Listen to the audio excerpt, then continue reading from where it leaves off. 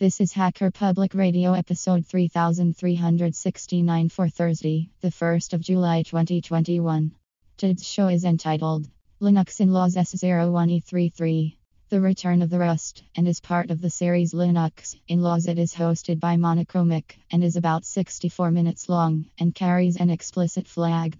The summary is a show with Steve Klabnik on corroded metal, hipster programming languages, and the analog world. This episode of HPR is brought to you by archive.org.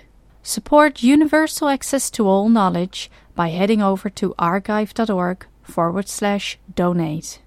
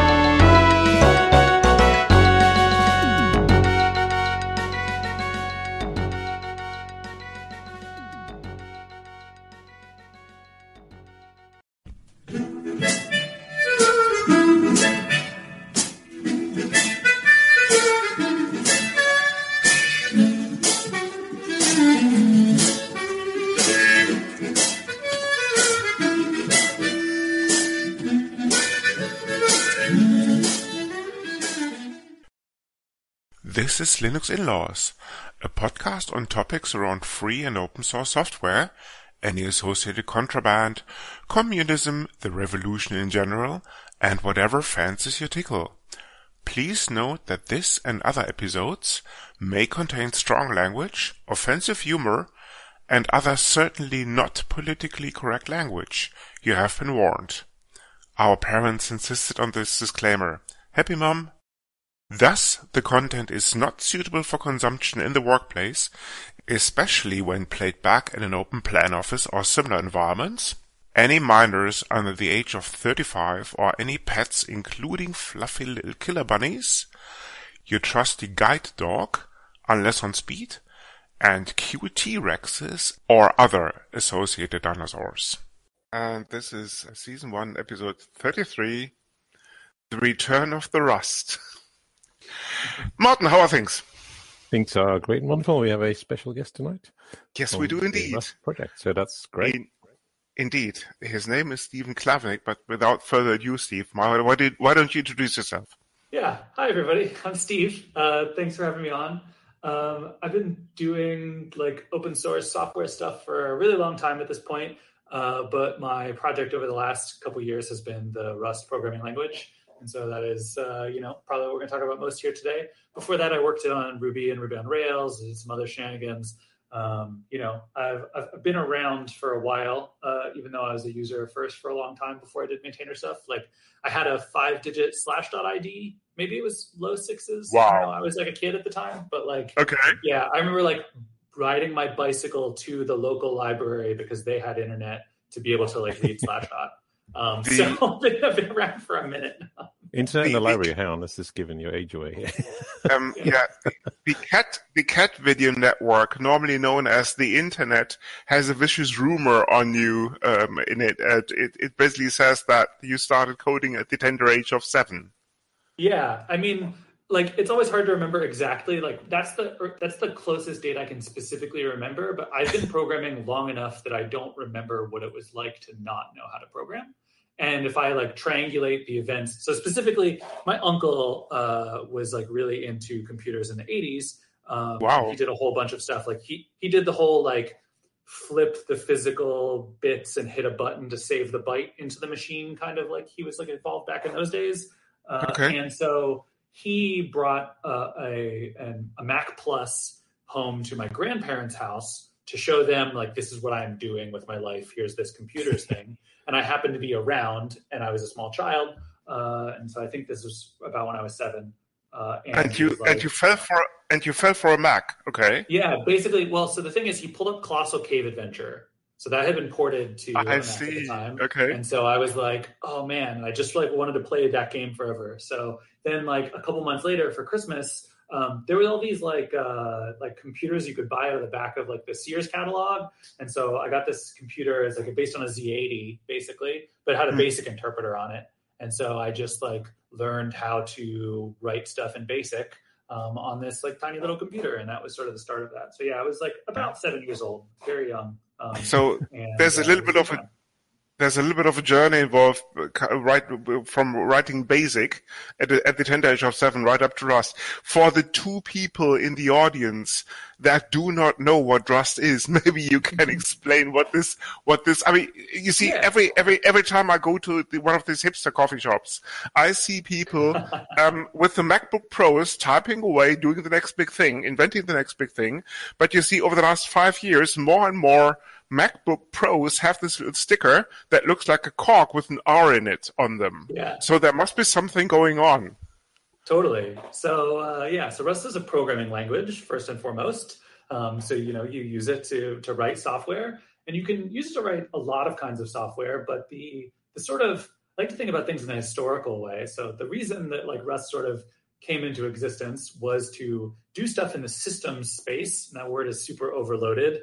But I'll get into that in a second, but to make it like better and specifically more safer. And so what that means is like kind of complicated, but Mozilla picked it up to help Firefox be better. So you can imagine like you're implementing a web browser, you are doing so in C or C++ because that's what every browser is implemented in at this point.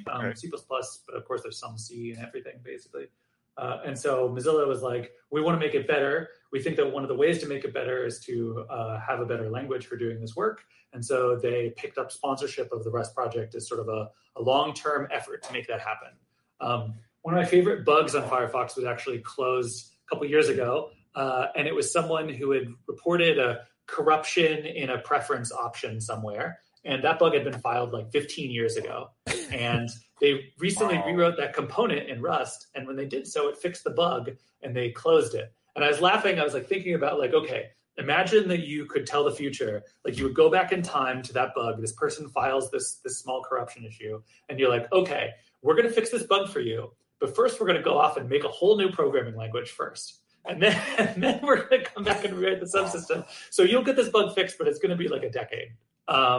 So anyway, yeah. So that's like kind of the thing. So Rust has a lot of this sort of like low level kind of programming is sort of in its blood. However, for various reasons, it also can feel a lot higher level. And so there's a lot of people who it turns out have wanted to do lower level programming, but have felt either intimidated or like unwelcome by the low level like ecosystem. And so Rust has kind of like positioned itself in many ways as like many programmers sort of first lower level language that's more familiar and approachable to them. And so we have a lot of folks who are from sort of like Ruby, JavaScript, Python backgrounds who are now writing device drivers because they picked up Rust for whatever reason. And so that's kind of the sort of where Rust fits in the landscape. So it's kind of like a very low level language, but it feels a lot higher level a lot of the time. So there's a lot of CLI tools that are being written in Rust now. And there's like web services even that are being written in Rust. And so it's kind of all over the place. Turns out you can use languages for almost anything. Cool. Yeah, I mean, I think what you haven't mentioned is how you got involved in the whole. Because I think you mentioned you were doing Ruby before. Is that right? Yeah, I was doing Ruby and specifically Ruby on Rails. And it was kind of a fun thing whenever you work on something for a really long time. Eventually, like I really liked programming in Ruby and I liked using Ruby on Rails. So I kind of set a personal goal for myself to like, I would like to get one patch into Rails someday. And then I got a patch in and I was like, cool, that was fun. I want to do that again. And so then I got 3 or 4. And then I was like, I want to be on like the team for Rails and maybe even the team for Ruby. And so I started getting more and more patches in. Eventually I was on the Rails team. And then at some point you're like, okay, now I'm working on my framework and my language. Like, where do I go from here? Like, I sort of, I don't think burned out is kind of wrong, but I felt I had like accomplished all that I could accomplish. And I was sort of like looking for whatever's next. And I don't live where I'm from. So I went back home for Christmas to visit my family. And I grew up on a farm in the middle of nowhere, sort of, kind of. And so I didn't have a whole lot to do. And so I was reading Hacker News, and there was this Rust 0.5 has been released. item appeared, and I was like, oh, I like programming languages. I should check this out. And I read the sort of like basic documentation they had at the time, and I thought, oh, this is kind of cool. I want to give it a try. I have nothing to do. I'm hanging out. So I did, and I tried Hello World, and I couldn't get it to compile. And I was like, oh, man, this is kind of weird. And Rust had a reputation that was well-deserved back then for changing pretty much all of the time. And so they said, hey, drop by our IRC room and ask for help.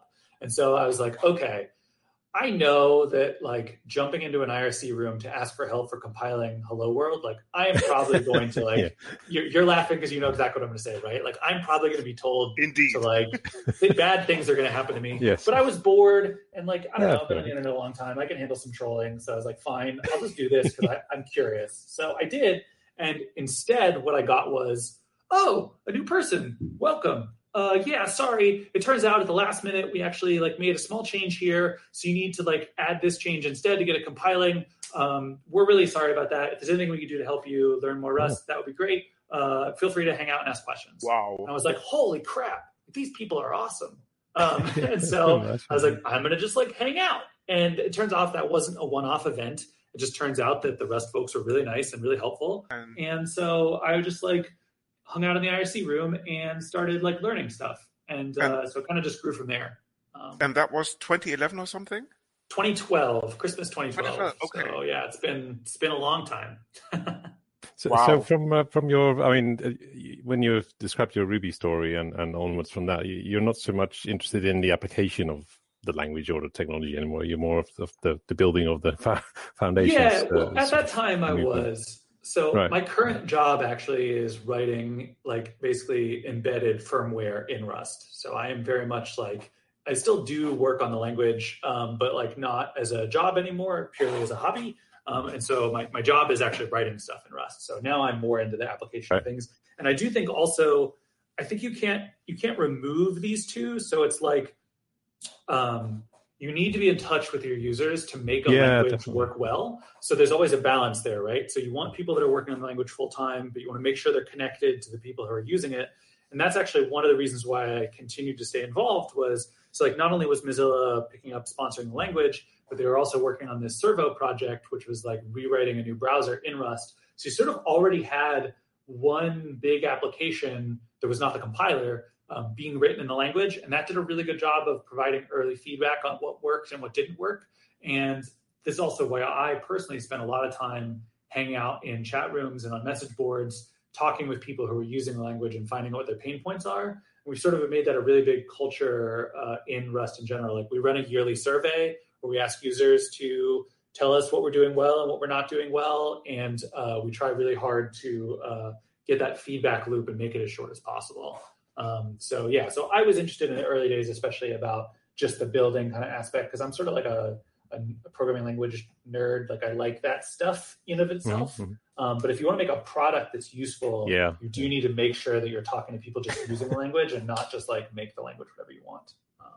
Definitely. This is not ADA, right? Or ADA, as the Americans call it. Yeah, totally. I mean, I think that they did do a thing that was good for their initial users. It's problem just that their initial users is very niche, which is like the Department of Defense. Like, there's only one Department of Defense. And, even if you're dominant in that niche, which they no longer are, from what I understand, you can get caught up in. Even the Dutch Navy used ADA as well. Well, the way it was portrayed to us, basically, we had this at university. It was a language designed by committees and improved by committees, and that was the point in time when I tried to run away, but I couldn't because I had to take that quiz because I had for my credits about 35 years ago or something. Now, a quick question: Mozilla started Rust in 2006 or 2010? Yeah. So what's kind of interesting is that so it was a personal project of a Mozilla employee. So kind of like what happened was, at one point, Mozilla said, we want to spin up like a research department. So this became Mozilla Research. And so Brendan Eich, who was the CTO at the time, basically said, like, I want to start this whole division to do research. If anyone has personal projects they think are suitable for Mozilla's mission, then you should tell me about them, and we'll consider turning them into Mozilla projects. And so Graydon Hoare No relation to Tony Hoare, even though both are awesome computer scientists and both share a last name. Graydon was an employee at Mozilla at the time, and he had been working on Rust as a personal project. And so he kind of pitched it as Mozilla should be interested in this because it would help us make Firefox better. And so I think, if I remember the dates right, Graydon started it in 2006, but Mozilla adopted it in 2010 because he had been doing it on its own and kind of had already existed as a personal project. So yeah, so it's kind of both. And then hit 1.0 in 2015. So we kind of have, it's hard to determine when things start. But yeah. And it has been self-hosting, as in, when did you start the bootstrap process? Pretty early in the process, right? Yeah, I think it was in 2011. It was already bootstrapped when I started using it in 2012. So I think it was somewhere around then. But yeah, it was written in OCaml originally, and then eventually self-hosted afterwards. But for some strange, odd reason, Rust is not known as the language to write compilers in. Yeah, I mean, it's interesting because it inherits a lot of the stuff that's good from OCaml that makes compilers nice. And there are a couple. Facebook actually is porting over one of their compilers to Rust right now. I'm really? Not sure if it's okay. Yeah, it's for the Hack compiler, their Hack language. I think it's like an ML that compiles to JavaScript, or is it Reason? Facebook has 12 languages, and I always forget which one is which, to be honest with you. But one of them, they're rewriting it in Rust right now. So we'll see. But yeah, you're right that it's not like there is a ton of really famous compilers in Rust currently. No, it's interesting because, just in a side note, you probably know a package called PyOxidizer that is used to package Py packages, as it happens. And this is mostly written in Rust and not in Python.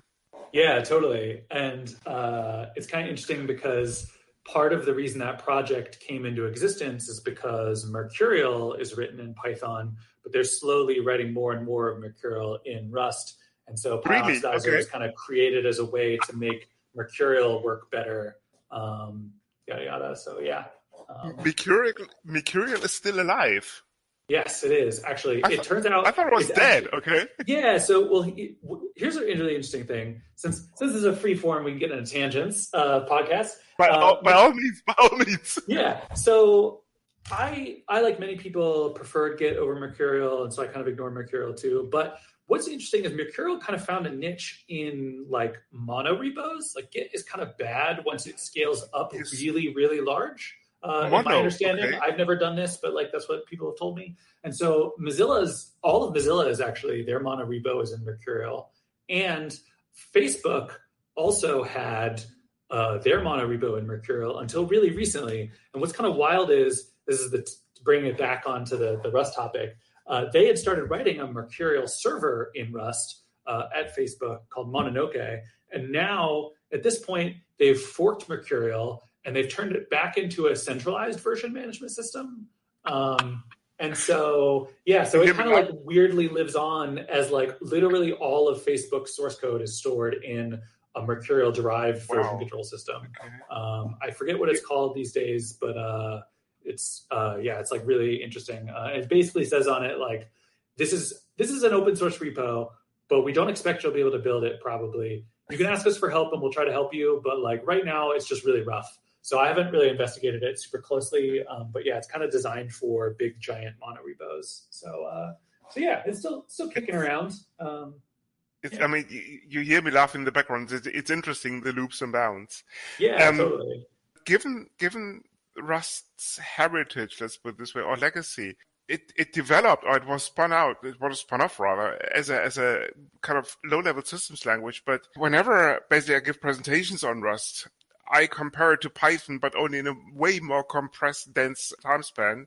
Because if I take a look at the ecosystem that is out there on something called crates.io, I wouldn't say it's comparable to PyPy, but it's rapidly getting there. And it took Rust about 10 years, and it took Python 30 years. Yeah, totally. And we had the benefit of a lot of hindsight with these things too. And so, we made that tooling happen really early so that way everyone used the same tool. So that way we don't have, the battle of pip versus virtual env versus conda versus poetry versus Pippin. I think I got all of them there. There's like 2 or 3 more. There's probably ones that somebody's really mad now because I forgot what their favorite one is. Don't forget containers and virtual machines.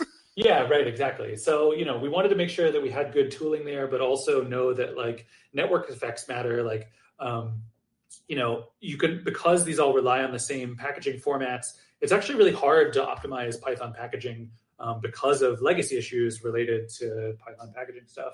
But that's a whole nother giant can of worms. But yeah, so like we're definitely, the ecosystem is growing and we sort of wanted it to be that way and kind of made that happen sort of deliberately. So it's been nice to see it actually happening. Yeah, I think there's like, 50,000 packages on Crates.io? Let's see. Yeah, 59,000 packages currently. So, it's definitely not nothing. For the few non-Rust programmers listen to this podcast, Crates.io would be the central package repository for us. Yeah, just like to squeeze this in. Yes, it's like PyPI, exactly. You see, what I found most interesting is actually Rust is under constant change. I think you put in changes every couple of months, if I'm not completely mistaken. Yeah, but at the same time, you're driving a very strict standardization. And Crates.io would be the primary example here, never mind Cargo, the build and package maintenance system. Yeah. And this is what I found very interesting. We do release changes, but the key is they're all backwards compatible. So we add things, but we don't remove things. So we release every 6 weeks, which is like very aggressive for a programming language. I think that like 1 year is kind of the standard, and some take even longer than a year, but we do one every 6 weeks. And part of the reason for that is we actually find, ironically, that it lets you go slower because so if you have a once a year release schedule, and somebody proposes an awesome feature, let's say you release on Christmas. Ruby releases on Christmas, for example. So let's say someone suggests an awesome feature at like the end of October or early November. So now you have these 2 choices. You can either rush the feature through to get it out for Christmas, or it's going to take like over a year before that feature can even land. And so you end up creating this weird situation where actually having slower release cadence means that you end up rushing a lot more because you have this deadline and you like kind of have to get to it. And so we found that by releasing every 6 weeks, it means that we can actually take things and like keep them slower, because if you miss a release, it's only going to be 6 more weeks until the next one. And so that lets us be like really slow and methodical about adding big new features, because we can just like wait until it's ready and not have to feel rushed to make it out, before there's another year is going to go by. And we've deliberately waited on some features. Like the most significant recent feature that landed is this thing called const generics. And it landed in Rust 1.51, but it was actually technically ready at Rust 1.50. But we said, this is a big feature and we really want to get it right. So we're just going to like hold off one whole release, even though we think we could release it now, just because we want to like be extra sure. And so that, wouldn't be possible if we released once a year. But when you're only talking about 6 weeks, it's like no big deal. So yeah, wait a whole year. Yeah, fair enough. I mean, for the listeners, we often have people from open source projects on, and would like to sort of touch a little bit on the way the project is organized in terms of structure, because you mentioned releases and how does the project get managed, or how do features make it in there? How do you manage the project? Totally. There's many different models, right? It's actually easiest to explain it through history. So, because it kind of grows, and I think it makes sense that way. So originally, Graydon's project, he's the only person, so he makes all the decisions. Then Mozilla adopts it, and they wanted to make sure, that it was bigger than just the creator. So they added 2 other people to sort of form this like initial kind of council. And so that eventually became named the core team. And I joined it in 2014. And so at that point in time, we were about like 8-ish people. And so we sort of made all decisions. People would make a GitHub issue and they'd ask about a decision and we'd say yes or no. And that's how things would happen. But as it came time to start getting around to releasing 1.0 and things really started like ramping up, it became increasingly difficult because there was a wide range of things that needed to be decided. And a lot of times, not the whole core team would actually care. So, for example, I found myself really focusing on documentation and like sort of the social side of things. And so I did less language design work. Like I'm not a type theorist, and there's lots of type theory stuff happening in Rust. And so if there was a question about should we add this new fancy type feature? Like, I wouldn't really have an opinion, but some of the people who really cared about type systems would. And if there was like a new documentation situation that needed a call, I would be all over that, but the language folks would not necessarily care as much. And so also there became more decisions than we had time to make. And so we started developing this backlog of like every week, or we'd run out of time at the meeting. And so we decided to switch to a kind of more federated governance model. So what ended up happening in, I think it was like early 2015, we switched to a system where the core team still existed, but we've split everything up into sub-teams. And those sub-teams would have full autonomy over their part of the project.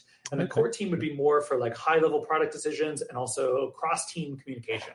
So we spun off the language team, had full decision-making power over the language itself. And the library team had full power over the standard library. And so that's like a little more decentralized than many projects, even the ones that have a core team instead of a BDFL. Like usually the core team makes all decisions. But in Rust, the teams themselves have full power over kind of everything. That's still the basic way that it happens today, except for there's a couple more details that matter. First, all the teams operate under consensus, not voting. So that's really matters because the team itself needs to all agree with anything for it to go forward. And so given that, we have a bunch of small teams, that really works. Like there's about 200 people involved in Rust governance now, 250, something like that. And so if we needed all of them to agree on every decision, that wouldn't really work very well. But when it's, the language team has 8 members and the library team has 8 members and they're different sets of people, it's much easier to operate under consensus. And we like consensus for a number of different reasons, a little more than voting. So we stuck with the consensus model, but we've done this decentralized kind of team structure to deal with it sounds like a very good compromise between the dictatorship and the everybody has a vote kind of. Definitely. And the other thing we've added now is we have working groups who are sort of like affiliations of people, but they don't have formal decision-making power in the project, but it gives people like a space to find out. So like there's a game development working group, for example. So if you're interested in making Rust better for writing video games, they don't get to decide what goes in the language, but it's like a forum for the people who do that kind of work to sort of work together. So we have that as kind of like a structure. And then finally, the newest thing is we have the Rust Foundation now exists. And this happened in the last couple months. And the foundation, unlike in many other projects where the governance of the project is sort of under the foundation's role in Rust is to support the project, not to be in charge of it. So the teams still have full autonomy over the project, even though the foundation exists. And the foundation is basically at this point like a place to hold the IP and a place to manage donations to be able to pay for things like CI expenses and legal fees and like all that kind of stuff. So they hold legal ownership of the trademark on Rust and Cargo and the logos. And they sort of do things like pay our hosting bill. So when you download the compiler, you're downloading it from an S3 bucket somewhere, and that bill gets paid for by the foundation. Right. And stuff like that. I mean, there was obviously the announcement of the new chair for the foundation. Does that mean that there is a large interest? I mean, I think you mentioned on previous sessions that all of Amazon Lambdas are touching a piece of Rust code when they go. So it seems that they have a fair bit of vested interest in the whole language. Yeah, Amazon has made a huge investment in the language. So has a number of other companies that are like both on the foundation and off of the foundation, actually. So a great example, one of my most favorite recent examples is we now have tier 1 support for ARch64 because ARM themselves were like, hey, we really want this to happen. And they put in the work to write up the design documents. They donated us hardware. They did a bunch of stuff. And, so that's been really super positive to see interest from them. And basically every large tech company that you can think of has some Rust somewhere at this point. Facebook, Amazon, Microsoft, Google, Netflix. I think I've heard some rumors, but I don't know a ton about them. Like Apple, like all sorts of things. And that's both good and bad in many ways. It's really nice that they're used for that way, but also you always have to be careful. Corporate influence on open source projects is a really big hot topic right now. And so, we're starting to grapple with that ourselves as more and more big companies become more and more formally involved. We have to make sure that, we do what's right for Rust and not what the people with money think we should do, which oftentimes those things are correlated. but the trouble comes in when they're not, right? So yes. Yeah, I mean, with all open source, there is obviously the people have to have a living as well, right? From the kind of scenario. Totally. And so far, it's been really fantastic, and everyone's been very supportive. So we just gotta keep that up. But yeah.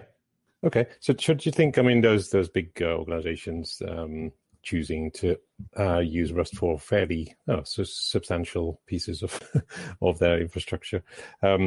I mean, that kind of ties into the attributes of Rust, right? Which is, I think, what struck me most about one of your previous talks was, again, that you mentioned that the finding of bugs is kind of something that doesn't happen as much as in other languages of that level, like C++ and what have you.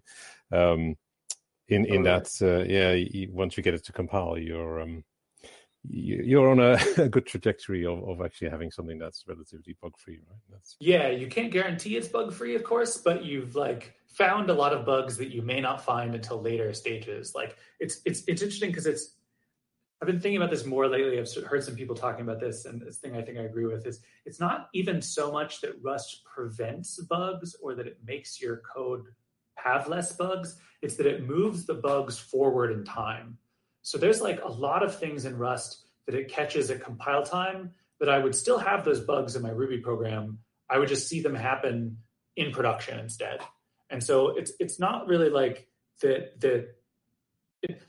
it makes more robust software because it forces you to confront those bugs earlier and deal with them immediately rather than putting them off. And it turns out that's actually it tends to be cheaper, before you have before you have the thing that makes your service topple over and that causes you to refund a bunch of your customers, it'd be nice if you caught that bug ahead of time. It's almost like doing some design as well first, really.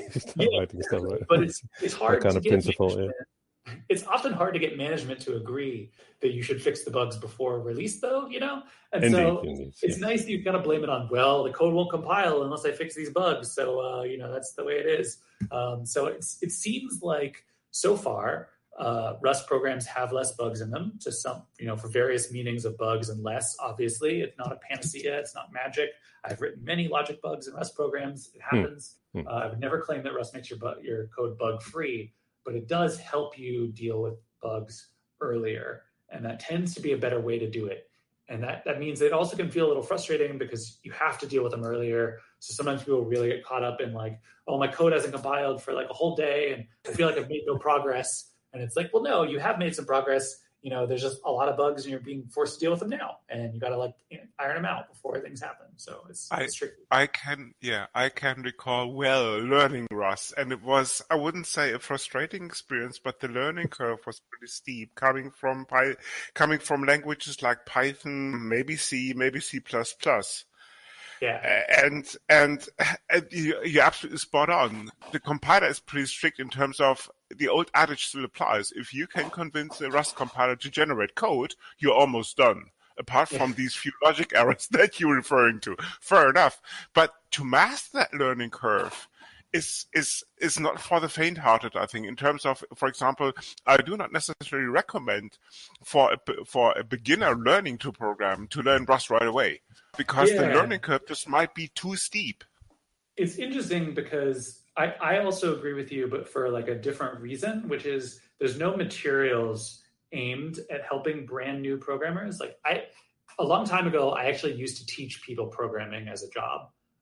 And so I have a lot of experience teaching people who have never coded before how to do it. And one thing that's really counterintuitive to a lot of professional programmers is that beginners' minds don't work the same way as people who've been programming. And I don't mean that in some sort of physical way, but I mean I've heard a lot of programmers express I would make sure to teach a new programmer Ruby, Python, or JavaScript because types are too hard and I don't want to discourage them from learning.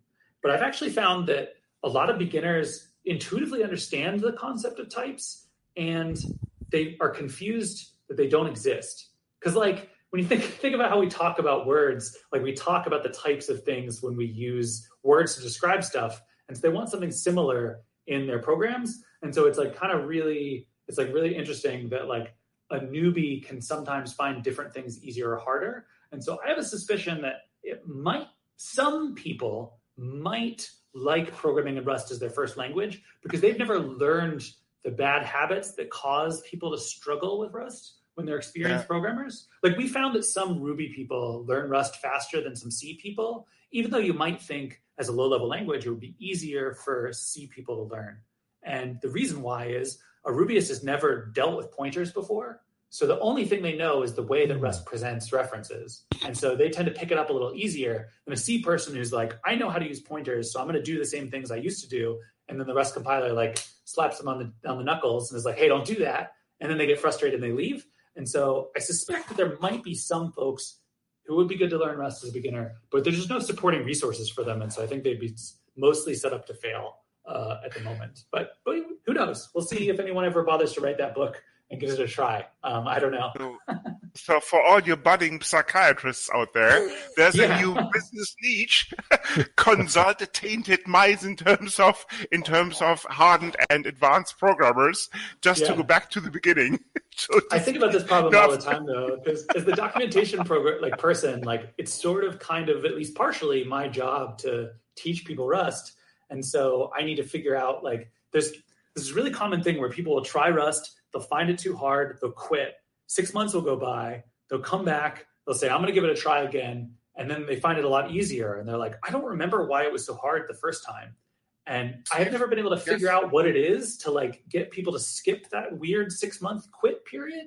But it would be great if I could figure out what it is. I mean, I just have no idea. I wouldn't commit on the 6 month, but you're talking to one of them. When I first picked up Rust, the learning curve, as I said, was pretty steep, but then it took about 2 to 3 months to get back into the swing of things. By no means, full disclosure, I'm not a Rust expert. I just give presentations on Rust and try to convert the parish, so to speak. Right. But I find this really interesting and really fascinating because once you get the hang of it, Rust code is actually easier to write than C++, Python, and some other programming languages that come to mind for exactly these reasons, because the compiler takes you by the hand and actually guides you there. The way to your goal might be a little bit tricky, but I think Rust is one of the few compilers that actually gives you HTML links as part of the error messages. Yeah, it's definitely put a lot of work in there, and there's a couple of contributors over the years that have really focused on error messages and making them good, and it definitely shows. I'm really thankful for their work for sure. But yeah, it's definitely kind of funny. Yeah, the whole learning process. I don't know. It's a tricky problem. I'm still trying to figure it out. We'll see if I ever crack that nut. Maybe it turns out you just need to practice. But this is also why we try to be really upfront with people that hey, if you're feeling frustrated, maybe Rust isn't for you. It's totally fine.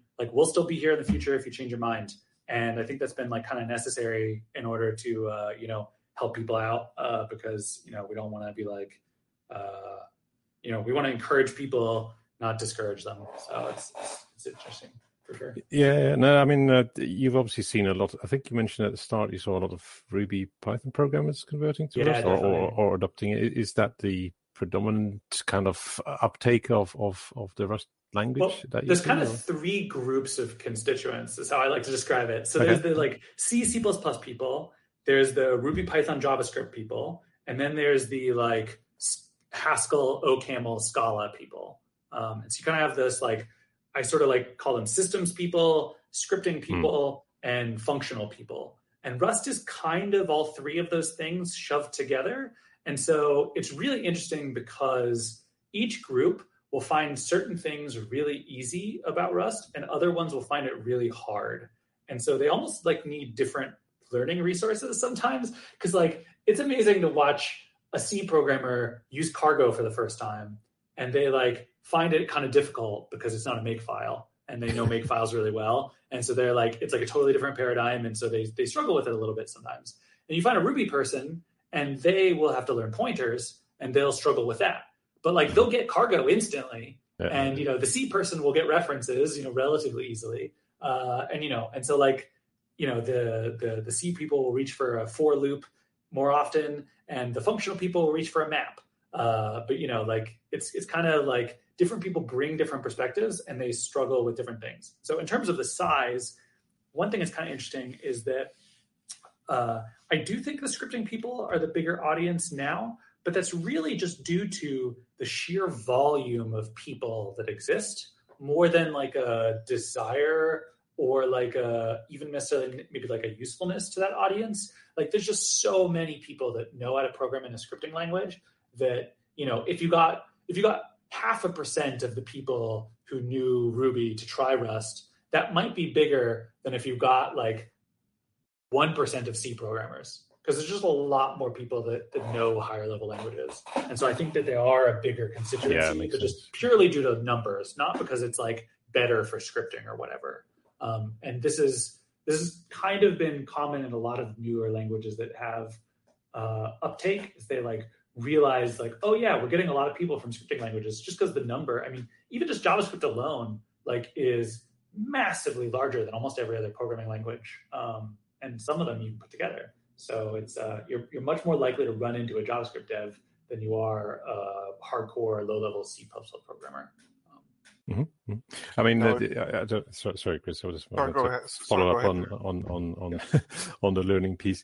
Like most of us who've done computer science, we are, well, apart from those of us who started programming in BASIC when we were 7, we obviously learn how to program or touch upon different programming language during our course, right? Is this something that you're trying to encourage in university spheres, or?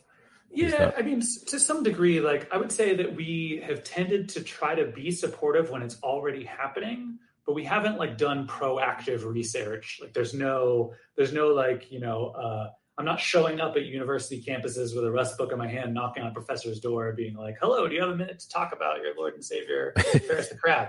Yeah. But we have had a couple people do university classes, and we've tried to be supportive. Like I have gone physically before COVID, obviously. I have traveled to some universities where they were running a Rust class to drop in and say hi and like whatever. And there's been some like university hackathons every year. They have some Rust people and like some stuff like that. But you know, the university stuff changes pretty slowly and it takes a lot of time. So we have seen, you know, it's probably like 10 classes pop up, which is not zero, but not all of them. You know, and so, yeah, totally. Non-zero, but not many of them. Okay. Very interesting, Steve. Yeah. Change the tack a little bit. Rust was originally designed as a low-level system programming language, but with the recent additions to the ecosystem, I fully get it where Rust is going. But at the same time, you see still this, I'm always tempted to say, rejuvenation of the language in terms of going back to its origins. You have the Bottle Rocket project from AWS, which is essentially a container-based operating system, container-based Linux platform for container deployment written mostly in Rust. Yep. Microsoft apparently is pouring big dollars into the technology for their future programming projects. And there's this little operating system called Linux, I think it's called. I think I've heard of it. Yeah. Yes. Nothing big and professional like you. Exactly. Right? No, not at all. Not at all. And there was this conference in 2020 called the Linux Plumbers Conference, where a guy called Linus Torvalds actually said he could imagine seeing Rust entering the kernel. And he commented on this. Yep. So I think it's good. I actually was at a Linux Foundation event one time, and I was in the same room as Linus, and I really wanted to go ask him about Rust in the kernel. This was in like 2014, 2015. It was way too early, and I was like, I don't want to be that guy. But I was like, I really, really, really want to be that guy, and I didn't do it because I thought it would be bad. But I do think it's really interesting and exciting. We always kind of like, so one of the reasons why it's named Rust is it's supposed to evoke the feelings of like a well-worn tool. Like things only get rusty after they've existed for a while. And so Rust is kind of like, it's funny because it feels like a cutting edge programming language, but that's also because industry languages were all made in like 1995, basically. I don't know what they were like putting in the drinking water in 95, but that was an amazing year for programming languages. Like you have Java and JavaScript and Python, Ruby were similar. Python's a little older. Ruby was 95 as well. Python was slightly before that, but like the sort of mid 90s was like where most of our very popular languages sort of come from. And so Rust is kind of like a cutting edge programming language from like 2008. And so it's really funny because if you talk to like programming language theory people, they're like, oh yeah, like Rust doesn't have anything new in it. But if you talk to industry people, it's like, this has all this stuff I've never seen before. And so the part of the reason why that was chosen is because we wanted to only include stuff that had seen some use and we knew would be useful for real world things. Like Rust has always had the intention of being a programming language that was used to build things and impact the world and not just be a research playground. And so it's really exciting to see it finally kind of like continue to grow into more and more useful, big systems. Like it used to be that I would give talks about Rust and I'm like, yeah, I've heard some rumors that some companies are going to use it someday. And then it would be like, oh, like, Dropbox was the first like big company that I would like talk about as using Rust, because that was in 2014 they started using it, and so I was like, Dropbox use it for real things, and then eventually it became like, okay, here's 5 of the 10 companies I know about, and now I like run into people who are using Rust for real production things. I've never met or heard of them before or what they're doing, and that's like really, really awesome. I'm really happy about it, and so I'm excited to see both the tons of little people using Rust and also the biggest companies. Because that's how you like people make decisions about their technologies based on who else is using them. And to be able to say that these big companies are using Rust is a really strong showing of social proof that allows a lot of smaller companies to be able to use Rust. And so I think it's important and useful. So given the niche character of this tiny programming language, where do you see this going? Yeah, well, I mean, I think it really like depends. I think that the signs all look good, but there is a chance that for example, so that the Rust code technically has landed not in the Linux tree proper, but in like the beta branch, so like Linux Next, and so it's not quite in there yet. But like maybe they do a little more work, and it turns out actually it's horrible, and they pull it out and they say no. Right? Like we're at this interesting like kind of cusp moment with many things. Obviously it's been in production at Amazon and Google and Facebook and blah, blah. So that's definitely there. But like, I still, because I've been around since the old days, it still doesn't quite feel real yet. So I'm always like, when does this go wrong? Like where's the point in time where they wake up and like, oh, never mind. Actually turns out, tomorrow. So the thing about Lambda is like Firecracker is this VM technology that Amazon's been working on. And every single Lambda execution goes through Firecracker because it's kind of the underlying virtualization technology that makes Firecracker work. So, what happens when I wake up tomorrow and turns out every single AWS Lambda has stopped working because there was like a bug in the Rust compiler, and now it's a big problem, and like what did happen? Maybe I have an anxiety problem. Who knows? But I think that I'm sure they got a good testing program. Yeah, hopefully they got some good testing and make that not happen. Yeah. But like. Yeah, so so part of me is just really like waiting until these success stories are successful for a while, and then we'll kind of see where things go. But I think that the biggest question right now, like Rust is definitely being used in low level stuff very successfully. The question is, how high up the stack is it a reasonable choice for? And that's a question that has been evolving over the years, and I don't think we have a full good answer on yet, because like. If you had asked me in 2013 if I thought you should write a web application in Rust, I would tell you definitely not. And now I would say maybe. Like my company is basically writing web applications in Rust, and it works great. And some other places are doing so, and it's fine. But it's not clear it's always a good fit in the same way that many other things are.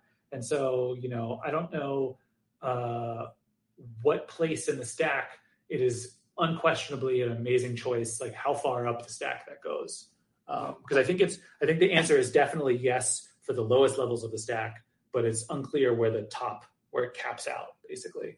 So we'll see. It's an interesting perspective because you just mentioned web frameworks.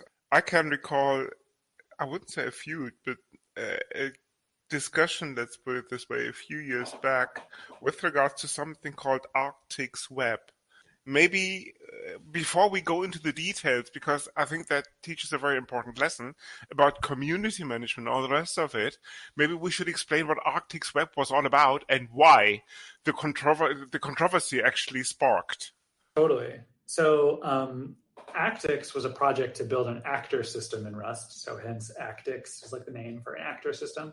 And Actix Web was a web framework built on top of Rust actors. And so that was going pretty well. I think eventually Actix Web actually dropped Actix support and kind of ended up becoming its own thing. It didn't use actors anymore, but I'm not 100% sure about that. But anyway, the point is that it became very fast and started to appear. There's this benchmarking suite that's really popular called the Tech Empower benchmarks, and it benchmarks web framework tests.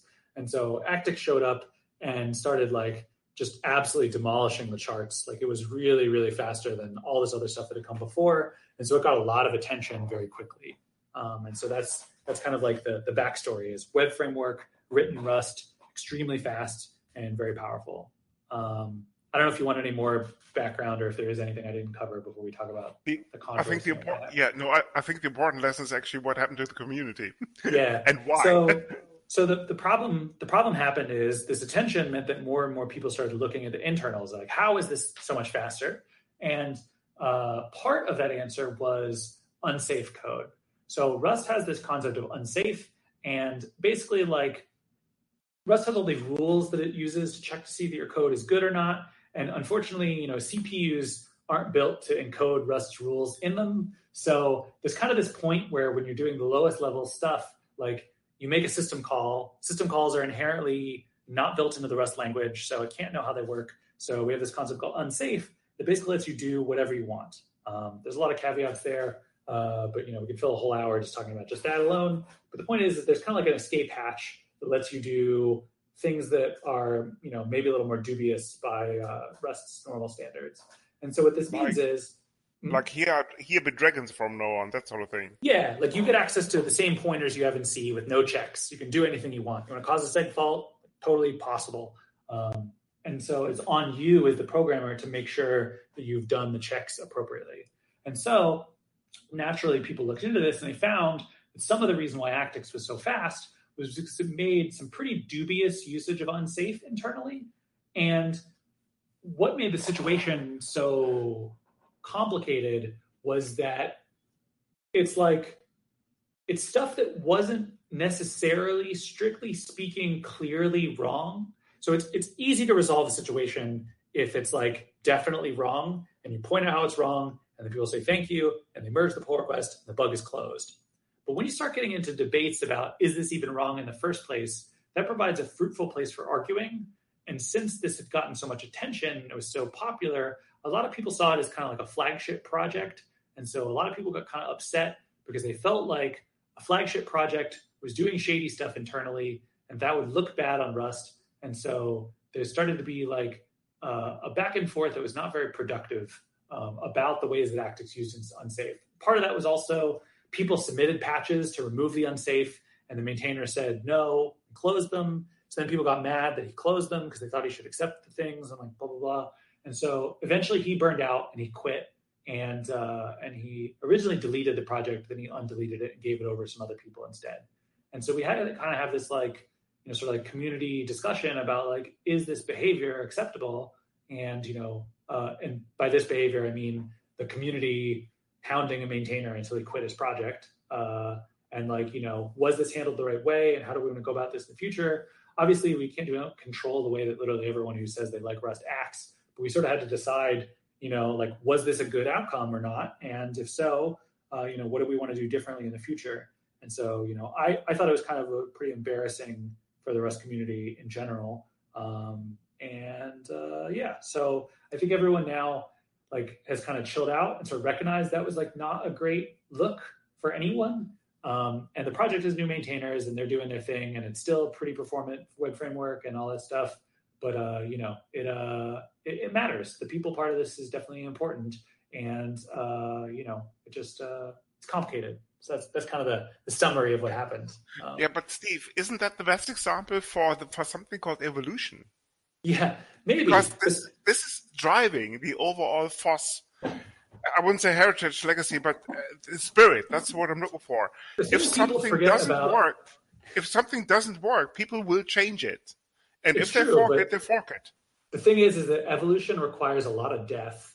and it's not really comforting. It does, yes. It's not really it's not comforting if you're the person that needs to die so that evolution can work, right? Like I'm not like, oh well, sorry, you got to die now because that's just evolution. And you're like, yeah, but I'm still going to die, so I'm not happy about this. And I'm like, well, I mean, and the other thing too is people always forget evolution is a process where the next generation does things better, right? And so there's, forking is important, but yeah, like the thing is there like wasn't forking behavior. And I think this is also part of it too, is that it's not like people forked it and said, we're going to make it but better, and then left the original guy alone. Like one of the interesting changes, I think, as we're getting close to the end of the hour, actually talk about open source stuff. One of the things that I think has changed culturally about open source is there's less of forking is seen more aggressively today than it used to be. And there's more pressure to incorporate changes into some sort of canonical upstream. And what that canonical upstream does is more important to people than it used to be in the past. And so I think that's also part of this story is that, if this had happened the same way in the 90s, some group of people that weren't happy would have forked the project, made their own version of Actix, but safer or whatever, and they would have left the original guys alone. Maybe there would have been some mailing list arguments and they would have yelled at each other or whatever, but I think there would have sort of been this co-evolution instead of an intense pressure on the upstream to change their ways. And that's tricky. Full disclosure, because our legal department insists on this normally. Kids, full disclosure, people didn't die yes. when Actix happened. Sorry. So only code, exactly. Only code bases as part of the evolution in the open source ecosystem basically die or are left to bitrot. Totally. People do not die.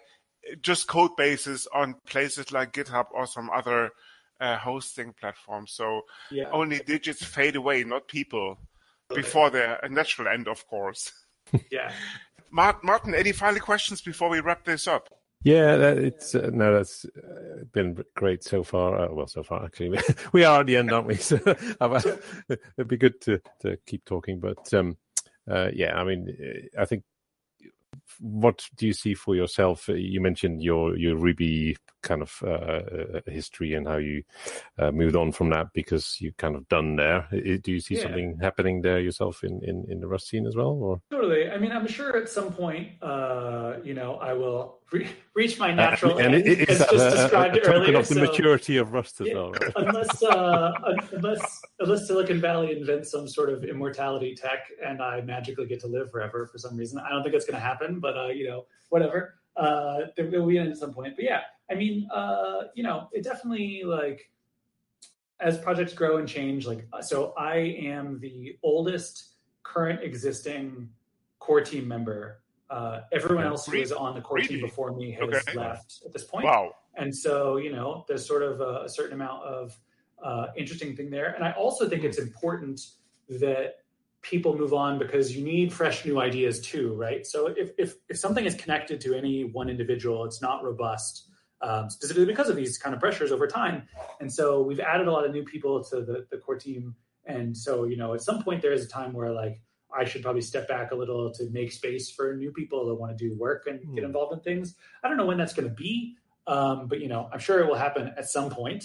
And to some degree, I guess that's already happened in some ways because it used to be my full-time job to work on Rust, and now I do it, nights and weekends. So I do put less time into it than I used to when it was my full-time day job all the time. So to some degree, back a little bit, but I still really love using Rust, and I love writing Rust and being around Rust people and doing all those things. So I have no immediate plans to kind of actively move on, but I am excited that other people are also doing cool things and seeing how that works and trying to make sure that if people want to do stuff that I'm not taking up space that someone else really wants to do. So it's always an interesting balance. It's an interesting observation about the new people, because if I look at a project that I'm quite familiar with, which is Postgres, the core team has been there for many, many, many, many years, right, in the same form. So it's quite the contrast to what you just observed about Rust.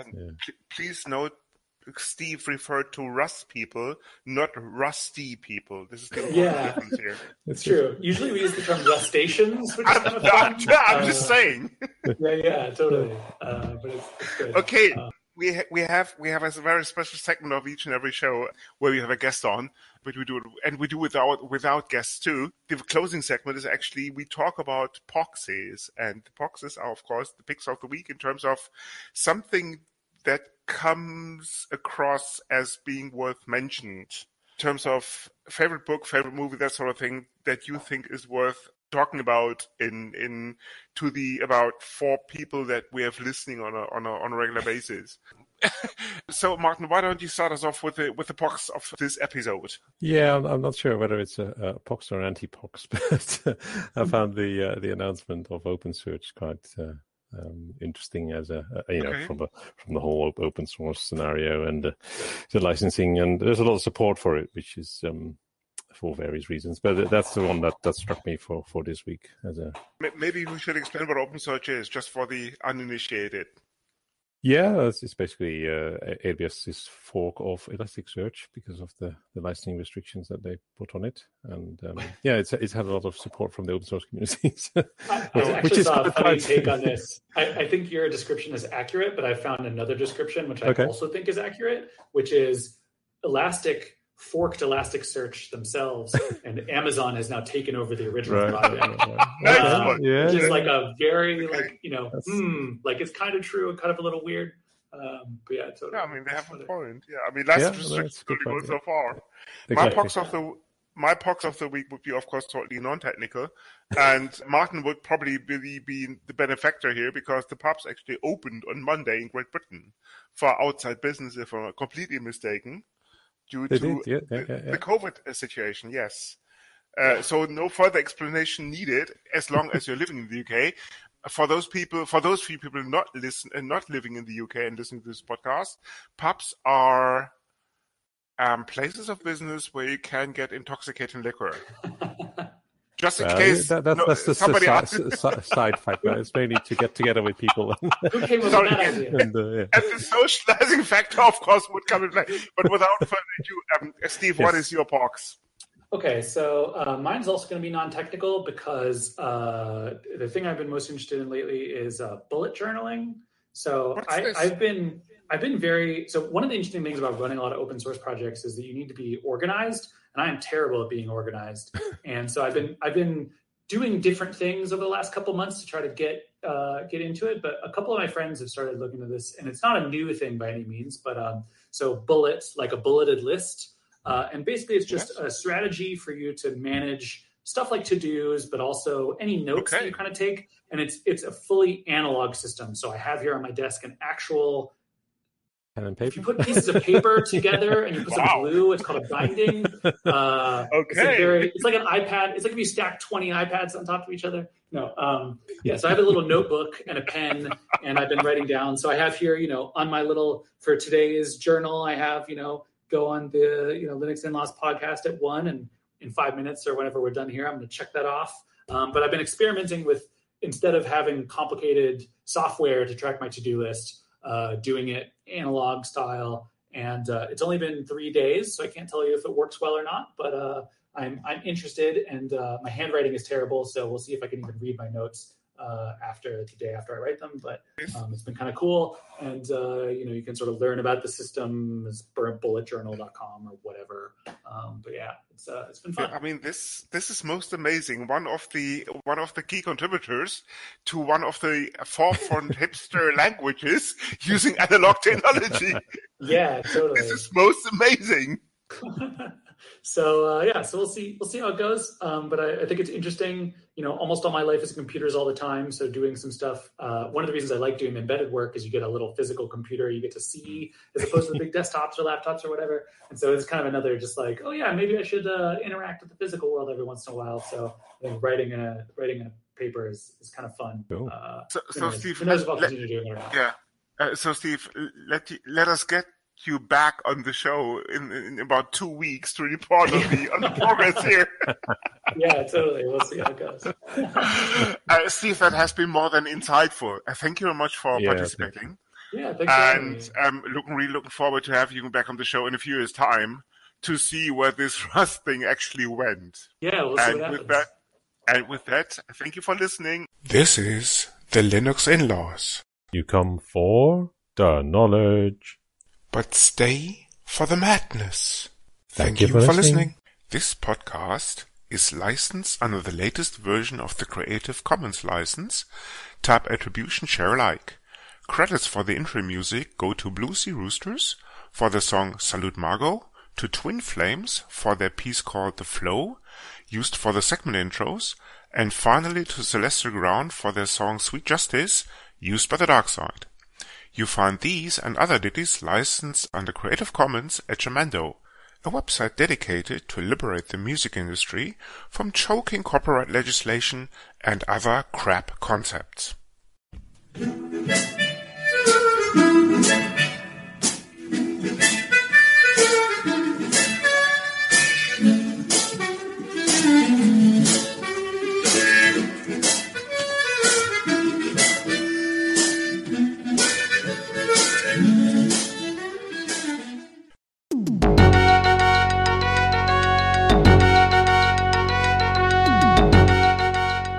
You've been listening to Hacker Public Radio at hackerpublicradio.org. We are a community podcast network that releases shows every weekday, Monday through Friday.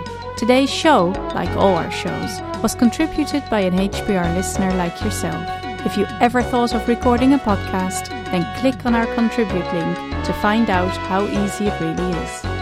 Hacker Public Radio was founded by the Digital Dog Pound and the Infonomicon Computer Club and is part of the binary revolution at binrev.com. If you have comments on today's show, please email the host directly, leave a comment on the website, or record a follow-up episode yourself. Unless otherwise stated, today's show is released under a Creative Commons Attribution Share Alike 3.0 license.